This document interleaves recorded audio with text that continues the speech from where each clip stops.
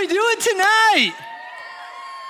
Man, it is so good to be with you guys today. Those of you in the room, man, what an honor it is to have you here. Is my voice like crazy right now? What an honor it is to have you here. Those of you online, man, we're so excited. You literally could be anywhere in the world. You might be anywhere in the world right now, but we're so glad that you're with us. And truly, truly is an honor. And tonight, I'm not used to talking this low. Tonight, we're going to be ending our series. And we've been journeying through the life of Joseph over the last few weeks. Anybody been loving this series?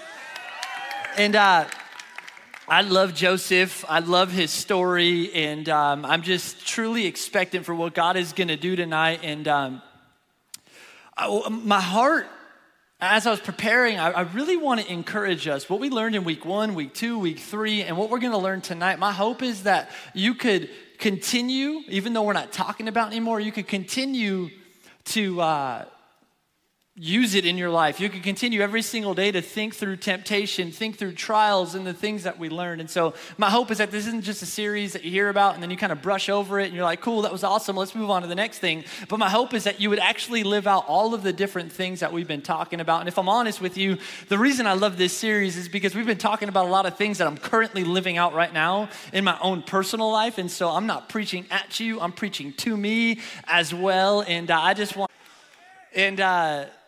man, I'm pumped up. I'm ready to go. Is my voice sounding a little bit better right now? All right, we're sounding better. I'm not screaming at you guys, not yet.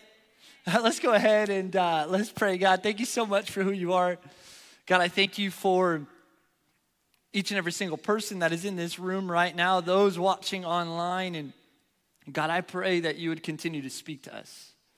God, we want to hear you. And God, we're already witnessing you from the start of service, and you're just going to continue moving, and you're already stirring in people's hearts. People already got baptized. I mean, people worshiping. It is special what we get to be a part of, God. And I pray that we never take these moments for granted. I pray, God, that this message would speak to every single one of us in a new way, God, whether it's a scripture we already heard or it's something we already heard. God, I pray that it would speak tonight to each and every single one of us. It's in Jesus' name we pray. Amen. Amen. So recently I realized that I've been talking about Disney a whole lot.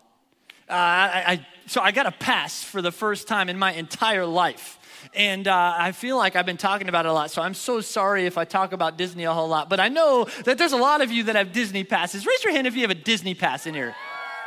Man, there's a lot of people that have Disney passes. The other day, this is not where I'm going, but the other day, Jessica and I, it was Thursday. And we had told a crew of people, hey, go to Disney tomorrow, go to Disney tomorrow, go to Disney tomorrow. It's going to be awesome. We have reservations. We're ready to go to Disney. And Friday comes around. We look in the afternoon. We're eager to get go. I didn't have the luxury to have Disney passes like you do, but every single year, my family and we would go to Disney World. Anybody been to Disney World? Oh, a few of you. Yeah, come on. I saw that hand go up real quick. So I grew up going to Disney World, and every single year around Easter break, we would go to Disney, and it was the best time of our life. We would caravan, we would drive there about 24 hours, and there was a bunch of our friends that went, my parents' friends, and usually what we would do is we would have like a kid car, and obviously there'd be an adult driving, don't worry, and then there would be like adults in their car with the luggage, and we would honestly have the time of our lives, and this was one of the first times I had gone. I was 4 years old. And each day what we would do is we would typically go to a different park because it's massive Disney World. And so this particular day I was at Epcot. Anybody been to Epcot? Oh, okay. I thought I was the only one for a second. So this particular day we were in Epcot, and I was 4 years old, and I remember that when you go with a big group of people, there's a whole lot of us, you have a lot of stops for the bathroom. And there's a lot of people that want to eat at all different times. So I remember everybody's eager to get onto this one ride, but my dad is like, hey, I got to use the bathroom.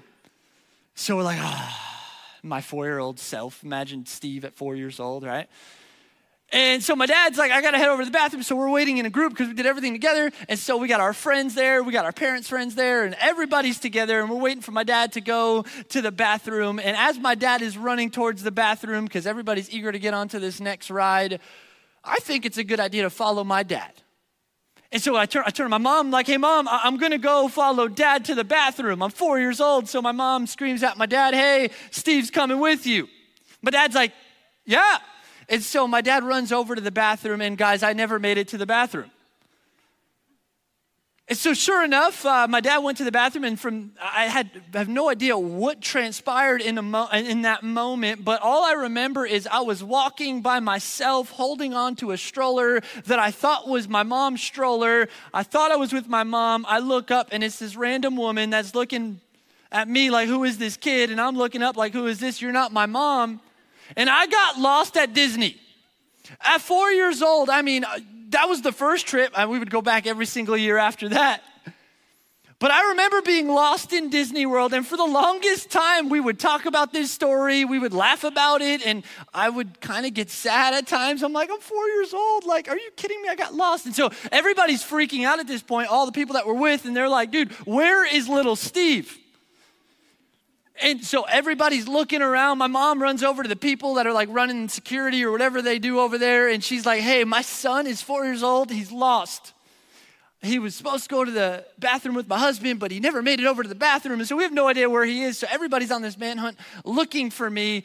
And finally, they find me holding on to this stroller that wasn't ours.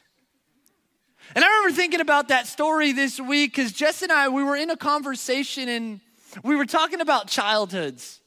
And I don't do too well when it comes to my childhood. I had an amazing childhood, but when I hear stories like that, I tend to cry. I don't know why. I look at baby pictures and I cry, and my parents are like, dude, you had a really good life. Why do you cry? I'm just so emotional. And so I don't do too well, but anyway, we're talking about our childhood. And then we started talking about how there's this movement right now amongst our generation where people, or you see it on social media, people are really trying to learn more about themselves. Every single day, people are trying to figure out why they do the things that they do. Why it is they act the way that they act. And I think of tests like the Enneagram. And I know people are all over the place with that. Some people love it. Some people are like, no, that's not me, dude. Some people are like, I have no idea what the Enneagram is. But it's this personality test where there's 9 types of personalities, if you will, and some of them, they all have like pros and they have cons. Maybe not pros and cons is the best word to use, but they all have different things that we can learn about ourselves. And so, for example, for me, I'm a 2 on the Enneagram. I'm a helper. And so, but a lot of the Enneagram is tied to how we were raised as individuals. I think of, that's the word I wanted to say, strengths and weaknesses. Let me clarify, not pros and cons. There's strengths and there's weaknesses with the Enneagram. And so we got the Enneagram that people are learning about themselves with. And then we got 23andMe. Anybody 23andMe or Ancestry.com? I remember Jessica for Christmas, she's like, I just want a 23andMe kit. I'm like, I don't even know what 23andMe is. So we had to do some research and we found out what 23andMe is. But she really wanted to know, where did my family come from? Or I think of people that are wanting to learn more about themselves by reading their daily horoscopes. And every day I see people like posting their horoscopes and I'm like, that's not even real, come on. But people are really, and sorry. But every single day we're trying to learn more and more about ourselves. And you know what I love? I love that people are trying to learn about themselves. I love that people are trying to look back at their life and perhaps look at some childhood wounds that they have. Look at some stories that their parents tell them and they wonder why it is why they act the way they do, or they look back at moments in their life when they experience hurt, they experience pain. That comes a lot when it comes to learning about ourselves. And so what happens is we're here in a generation where we're trying to learn more about ourselves. We're trying to heal from our past. We're trying to figure it out, the reasons we do the things we do. And we're trying to figure it all out. But the problem is when we bring up these hurts to the surface, when we learn more about ourselves, it kind of opens up some old wounds perhaps, some old stings and some hurt and some pain that we've endured. Maybe we were little, maybe in middle school, maybe in high school, maybe it's just recently in a breakup, and we're opening up a whole lot of hurt in our lives. But then what happens is we live in a world, we live in a culture that tells us to heal differently than how God tells us to heal. And so what happens is we have these hurts that we've experienced, and the world says, man, if somebody hurt you, you could just become indifferent toward that person that hurt you. You know, you could disassociate yourself with them. I mean, they hurt you in the first place, so you really don't have to associate yourself, or you could get payback for the wrong that they did to you. That friend that talked bad behind your back, that person that said that mean comment that still haunts you. I remember as I'm going through this message, I'm thinking through some comments that people made about me. And as a human, I want to just, give it to them, right? Like I want to give them payback. Like, why are you so mean to people? And then the world has us heal that way. And then God has us heal a very different way. And he's like, no, that's not the way. You don't disassociate yourself with people. I want you to show compassion toward other people. I want you to love your enemies. And here we are opening up these hurts. We're learning about ourselves in some new and profound ways. And then we're in a culture that has us heal perhaps two different ways. God says one way and culture says another way. And it's important that we talk about this tonight because I want us to follow what God says, not what culture says. And this does not mean that we minimize the hurt that we've experienced. This does not mean that we just sweep everything under the rug because we have to love our neighbor. We have to turn the other cheek. That does not mean we do that at all. But what it does mean is that God loves you and I so much that he doesn't want what someone else did to us to define us. He wants what he did to define us. And so maybe you're in here today and you're thinking through what I'm talking about, and maybe a hurt that you've recently discovered or something that you're going through is you had a group of friends that you did everything with, and then one day they just turned their back on you. And now you're trying to process. You're trying to figure out, okay, how do I heal the way that God wants me to heal? Maybe this is a conversation that you never even thought about, and maybe these things are reoccurring in your life, but you're kind of just sweeping it under the rug. And tonight, I believe that God's saying, hey, I want you to heal my way. Or maybe you just got out of a dark relationship and there's hurt on both sides, and maybe you're trying to heal from the hurt that you've experienced there. Or maybe it's a family member that you looked up to for a really long time and they betrayed your trust, made some harsh comments about you. And now you're really trying to navigate, okay, how do I handle this hurt? How do I deal with this pain that I've brought up to the surface, or maybe I haven't brought up to the surface, but as I'm listening to you talk, I'm realizing that there's some hurt in my life. Maybe it was a comment, like I said, that somebody made. And that's why I want to talk about this topic tonight, because I believe out of all the people we could talk about, one of the best would be our guy Joseph. And so tonight I want to spend the next few moments talking from the subject of how do I heal from my past? How do you and I heal from our past? And like I said, if there's anybody that could speak to us, it would be our guy Joseph. My man was thrown into a well by his brothers. They tried to kill him. They sold him into slavery. He was eventually thrown into prison for something he didn't do. I mean, this dude had a lot of hurt. This dude experienced a lot of trials in his life. It seemed like trial after trial after trial, barrier after barrier after barrier. And so tonight I want to talk from his life on how we can heal from our past. And I have two thoughts that I want to share with you guys today. But before we do that, I want to start off in Genesis chapter 45. Genesis 45. And I want to give some context and really paint the story of what's happening, and bear with me because there's a lot going on. But we got our guy named Joseph, and like we've been talking about throughout this series, he's got a gift that God's given him where he can interpret dreams. And last week, like we talked about, Pharaoh, the king of Egypt, He has these two dreams, and he's going around and he's looking for somebody that could interpret these dreams. And back then, dreams were a really big deal. They were an indication of what was to come. And so Pharaoh is dying to know, what are these dreams about? And so Pharaoh is looking all over for people, trying to figure out who can interpret my dream. He's probably reading some books. He's probably trying to figure out, hey, can you get me the best people that can interpret this dream? And there's nobody that can interpret it for him. And then the cupbearer, like we talked about, his cupbearer randomly has a thought pop into his brain, and he's like, hey, there's a guy, his name is Joseph. Joseph was in prison with me a few years ago. I kind of forgot about him, even though he told me to remember him. And Joseph was in prison with me, and Joseph interpreted my dream and the baker's dream, and he was accurate. It came to life.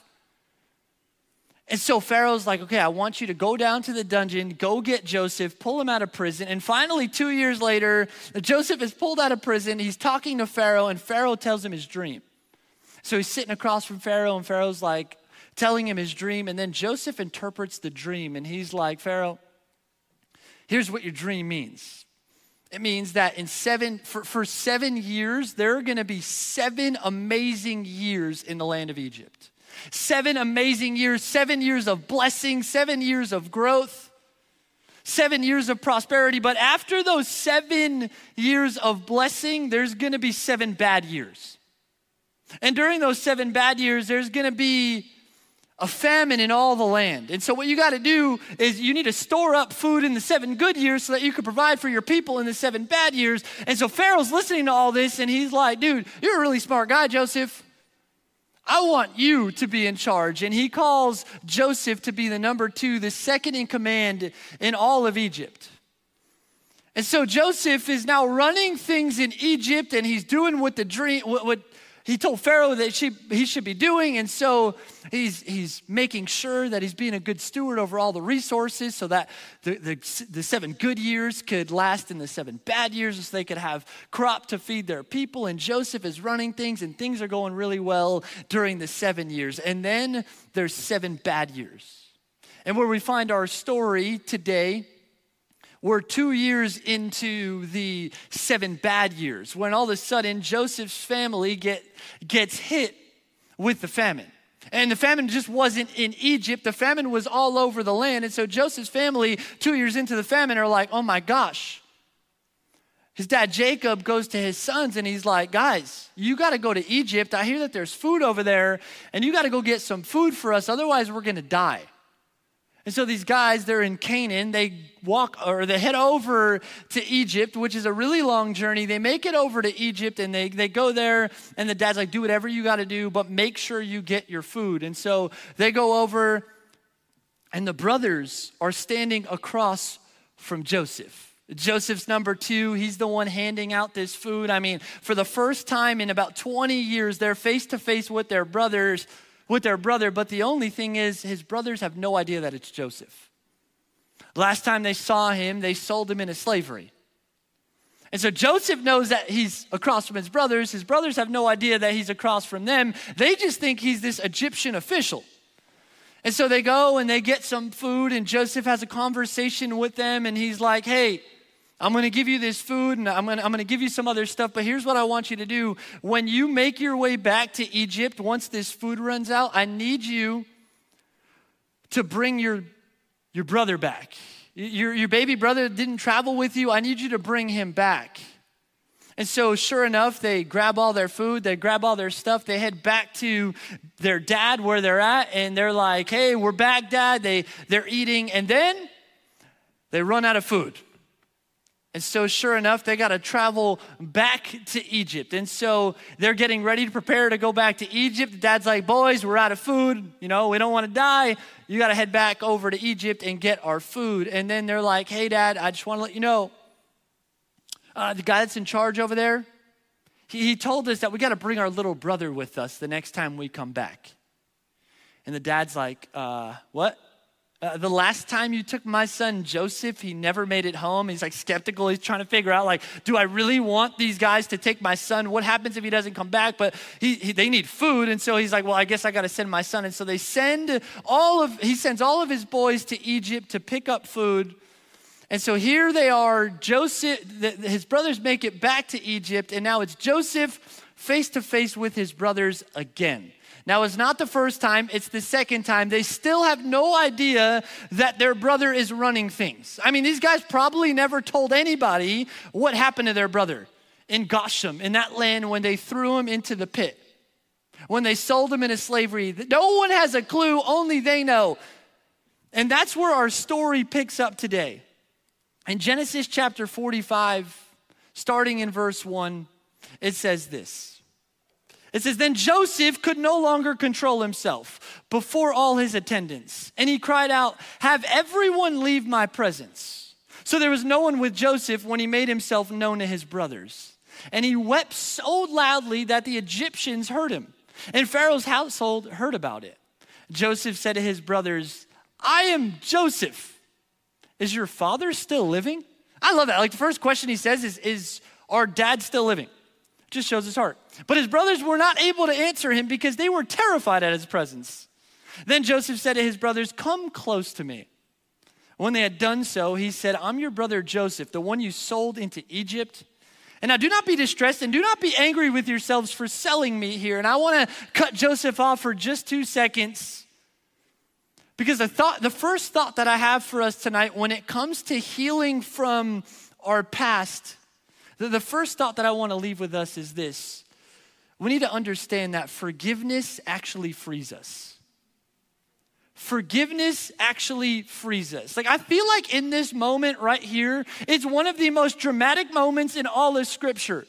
Joseph's brothers, they finally make their way back to Egypt for the second time in the famine to buy food. And now they're face to face with their brother who they wronged, who they haven't seen in about 20 years. And here they are thinking that it's this Egyptian official.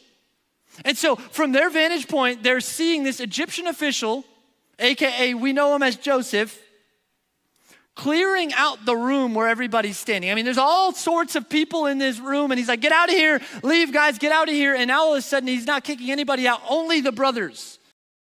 And so now the brothers are probably thinking, okay, what is going on? And it's probably a little bit awkward. I read into this because I'm like, dude, this dude is crying. Like, could you imagine a grown man? Like, I mean, I'm a crier, okay, so I'm not throwing shade at grown men, but could you imagine you go to this Egyptian official who's running things. This dude is sobbing, clearing out the room, telling everybody to go. Like, my palms are sweating at that point. My knees are weak. I won't finish that.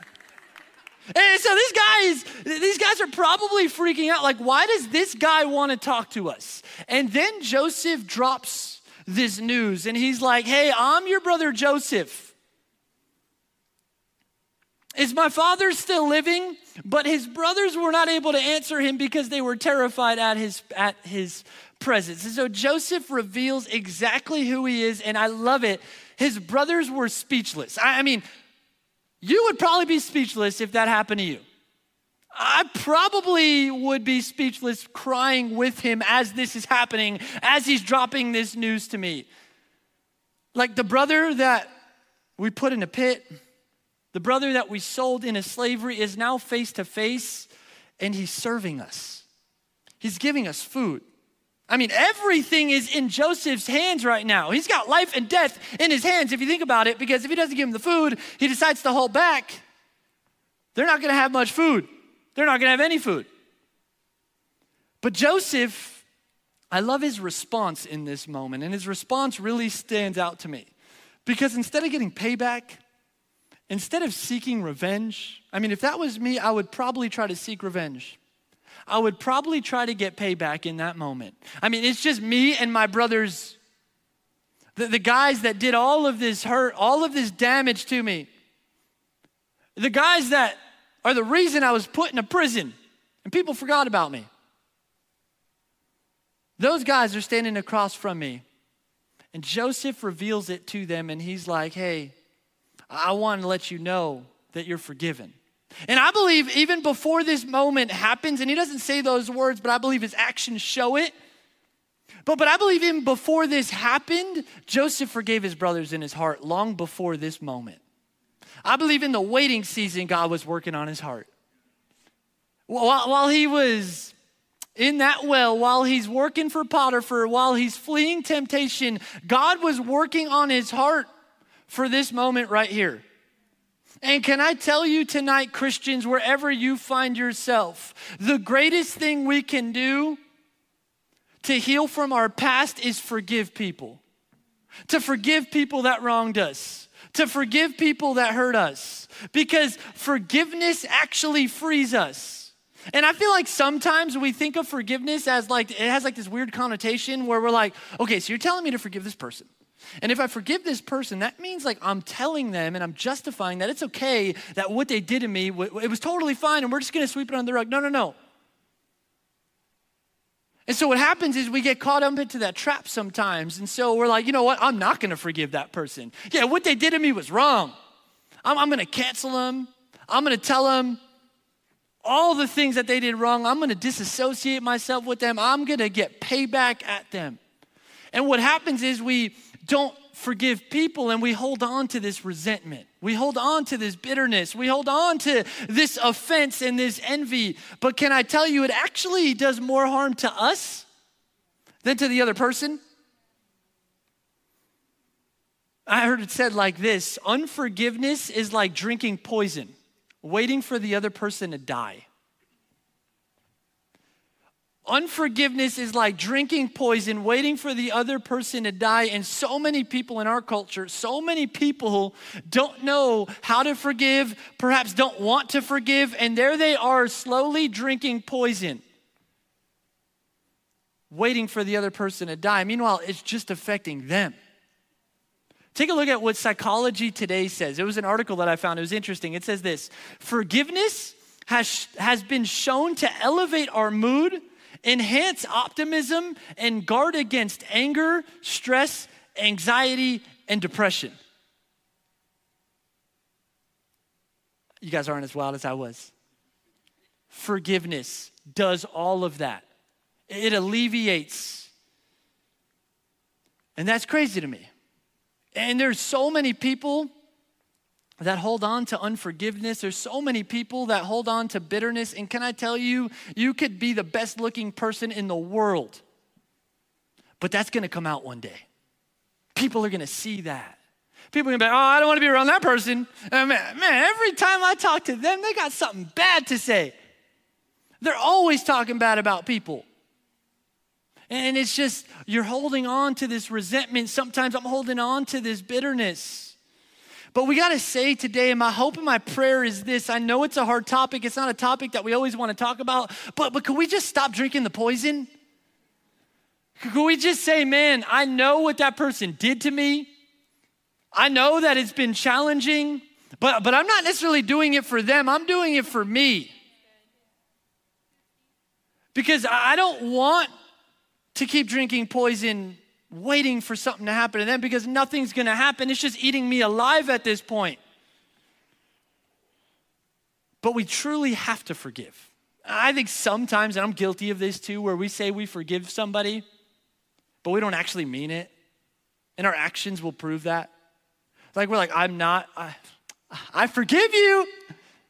Don't even look me in the eye right now. I forgive you. Oh, that person's coming. You see, I think sometimes we say that we forgive people, but we don't actually forgive them. And little by little, we don't show it, but we're growing apart from people. We're separating ourselves from people. It's interesting. There's one day that the Apostle Peter, he goes and he asks Jesus a similar question, and he says, Jesus, how often should I forgive someone who sins against me?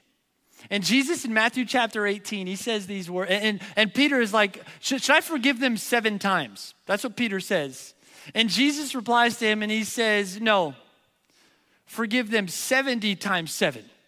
And so I imagine Peter, he's doing all the math and he's like, I don't have enough fingers, but that's like 490 times. And then, okay, so I got to forgive that person. That's 489, it's 487, 486. And he's doing this math, probably trying to figure out how many times and how many more people he has to forgive before he's like done forgiving people. The point is this: as Christians, as followers of Jesus, we're constantly having to forgive people. And you know what? It's the greatest thing in the world. It's way easier said than done, let me tell you that. But I'm so grateful because I'm forgiven in the life I get to live because God forgave me. It makes it way easier to forgive other people. And so when I'm told to forgive that many times, it's not even a number. I'm like, it's easier said than done, but I want to keep relationship. And here's the thing, there's sometimes we go through hardship in life. There are some decisions that people make. There's hurt that we experience that wasn't necessarily God's plan for our life. We have free will and people make choices. We make choices. Sometimes our decisions lead to hurting other people, and sometimes other decisions lead to them hurting us. But can I tell you, we're still called to forgive people. It might not mean that we become best friends with them again. It might mean that we got to keep a distance. It might not mean that we're going to forgive them and we're going to get right back into a relationship with them. That's not why we're forgiving them. We're saying, I'm forgiving you because I've been forgiven. I want to stop drinking poison. I no longer am waiting for you to do anything in my life. I'm forgiving you. And Joseph did that. Joseph was like, man, I am forgiving my brothers long before I even see them. He's like, I know what they did wasn't right. I know all the things that they did. I know how much they hated me in their heart. But I'm going to be the bigger person. I'm going to forgive them. And so when he comes face to face, his brothers are nervous. When Joseph drops this news that he's Joseph, they're probably like, what's this guy going to do to us? And all of a sudden, he's like, dude, lean in. Come on, get over here. Give me a hug. And he's encouraging them to lean in. Because that's what forgiveness will do sometimes. It doesn't mean because somebody said a mean comment that we just have to disassociate all the time. There's going to be a time and a place where some people, we need to distance ourselves. But there's going to be a time where we go through some hurdles in life and we could be friends with them again. And it creates that bridge. That's what forgiveness does. And so I love that Joseph does that. And the second thought that I have when it comes to healing from our past, it's a mouthful. I try to narrow it down, but you're going to be writing for days. I'm sorry. Second thought is this: choose to give God the glory for everything you've endured. Choose to give God the glory for everything you've endured. Take a look at what happens in Genesis 45, verse 5. It says this. Joseph's talking to his brothers and he says, and now, do not be distressed and do not be angry with yourselves. Oh, I'm getting fired up right now. And do not be angry with yourselves for selling me here, because it was to save the lives that God sent me ahead of you. For 2 years now, there had been a famine in the land. And for the next 5 years, there'll be no plowing and reaping. But God sent me ahead of you to preserve for you a remnant on earth and to save your lives by a great deliverance. So then, it was not you who sent me here, but God. He made me father to Pharaoh, lord of his entire household, and ruler of all of Egypt. Look at that right there. Joseph, he forgave his brothers, had that conversation with them. But what he understood was every single trial that he endured, every single heartache that he endured, God had a bigger plan for him. He looked over at his brothers, and I'm sure there was conversations where they're like, bro, I'm so sorry for what you did to you. Like, thank you for forgiving us. Thank you for creating this space where we could just talk, us two. You kicked everybody out. That was really nice of you. I know it was a hard conversation. I mean, you were crying. But thank you so much for that. And they're probably like, I'm so sorry, though. And his brothers, before his brothers could probably say that, Joseph's like, dude, you're good. You know, I know you sold me into slavery. I know that you didn't like me. I know that you put me in a pit. And Joseph's like, but can I tell you, yes, you physically did that to me, but it wasn't you. It was God working behind the scenes the entire time to get me to this place where I'm at right now so that I could feed your people, so that I could feed my people, so that my family wouldn't die, so that other families wouldn't die. Joseph understood that whatever he endured, God had a bigger plan for his life. I think sometimes we could get into a situation and we don't see a way out. Can I encourage you that God is working behind the scenes? Like Joseph probably didn't sense God working while he was in the prison. Did he sense God working when he was thrown into this well? I mean, could you imagine getting thrown like 10 feet deep into a well? Like, I'm getting bruised at that point. I'm probably breaking an arm. I don't know, maybe not. But God was with him every single step of the way. And there's times and there's things in our life that we're gonna have to endure. And we're gonna need to hold on to the fact that God is with us working even when we can't see it. Even when we can't feel it, even when we don't realize, God, are you there? God is working behind the scenes. Your situation might feel hopeless. Don't count God out of it.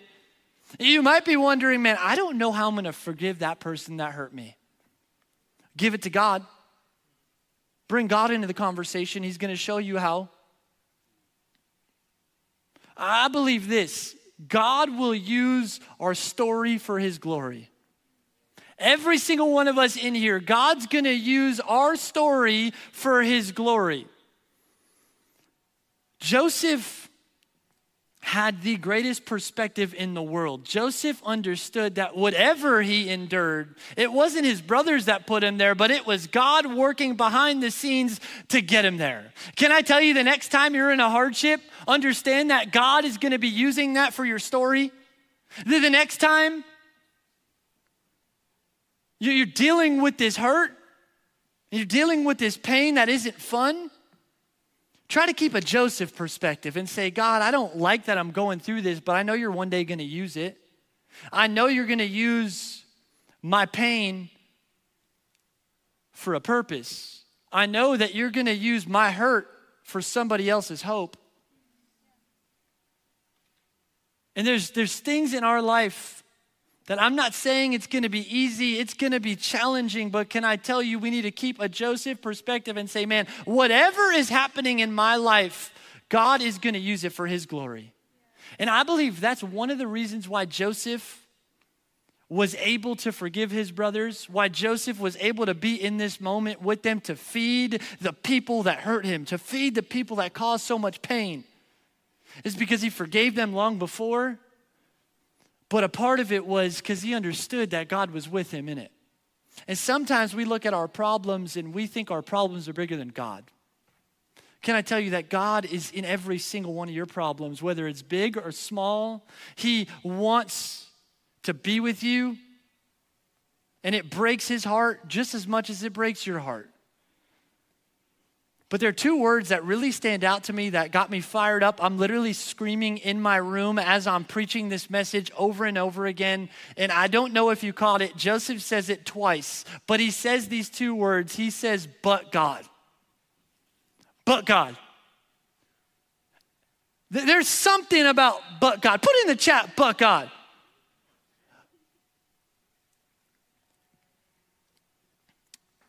You might be wondering, how could I forgive that person that took advantage of me? But God. You might be wondering tonight, I don't think I could ever heal from this hurt, but God. But God. You see, Joseph knew that God was with him. He says, it wasn't you that did this to me, but God was the one that orchestrated it all. God was the one behind the scenes. And some of us, we need a reminder, but God. Well, we need to tell ourselves, man, I know I'm not where I want to be, but God isn't done with me yet. But God, I believe those two words, you need to highlight it, you need to underline it, you need to, whatever you got to do, star it. But I believe you need to hold on to those two words, but God, because here's the thing. But God can change your entire heart, can change your entire situation, can change your entire life, but God. And I believe wherever we find ourselves, whatever season of life we find ourselves, we need to remind ourselves, but God. You see, Joseph said it twice. He said, I know that you thought it was you, but God was working behind the scenes, and he is the one that actually sent me here. And earlier I was talking to somebody, And we all have moments in our life that we kind of look back and we're like, oh, why did I do that? Like we were talking earlier, Jessica and I was thinking about like just in elementary school and in middle school, and I'm like, what was I thinking when I dressed that way? Like, what was I thinking with that awful haircut? Like, we all have moments in our life when we look back and we're kind of like, what? And then we have moments in our life, like the story that I shared earlier where I was at Disney and I got lost. And can I tell you, I can laugh about it now, but there are moments when I think about that story and I cry. And there are moments in our life where we look back and we're like, why did I have to go through that? Can I encourage you? But God's gonna use it for his glory. God's gonna use it, but you need to be willing to say, God, I know that I'm not happy with what transpired, but I want you to use it for your glory. And sometimes it means we tell people about what's happening. Sometimes we can encourage people with the struggles that we've endured, with the temptation that we've overcome. And it might be awkward, it might be the thing you don't feel most comfortable sharing about, but God could use that in a profound way to change somebody's life. But it requires you to share it. There's something that stood out to me, and it might mean nothing to you. It meant everything to me.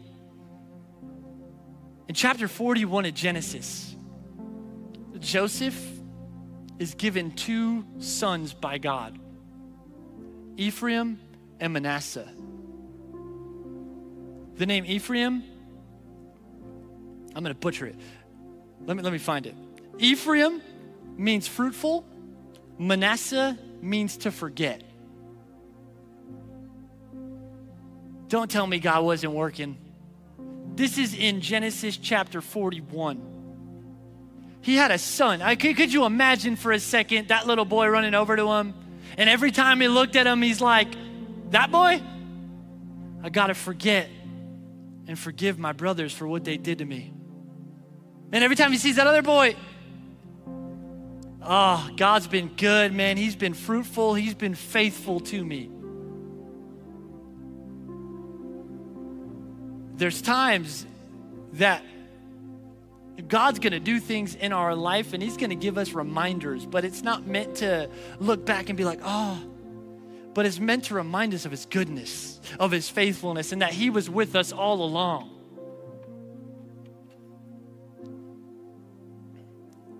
And then earlier in the story, I didn't get to hit on it, and I want to hit on it briefly. Joseph's brothers didn't recognize him. Granted, there was a whole lot of years that transpired. He looked different. He's living in a different country. He's got a different role. He's not the 17-year-old boy that he once was. But I believe that he looked different physically for sure, but his character looked different. His life looked different. Why? Because he was spending time with God. God was with him every single step of the way. And can I tell you, our lives should look different. The more time we're spending with God, our lives shouldn't look the same that they did 2 years ago. People should look at us and be like, dude, what happened to you? You were that guy? You're gonna bump into people and they're gonna be like, no, are you inviting me to church right now? Last we chatted, you hated the local church. Last we chatted, you didn't even believe in God. But God got a hold of your life, and now your life looks different. Joseph understood that God was with him every single step of the way. He didn't even just understand it, he acknowledged it. And I think some of us need to acknowledge that God is with us wherever we find ourselves.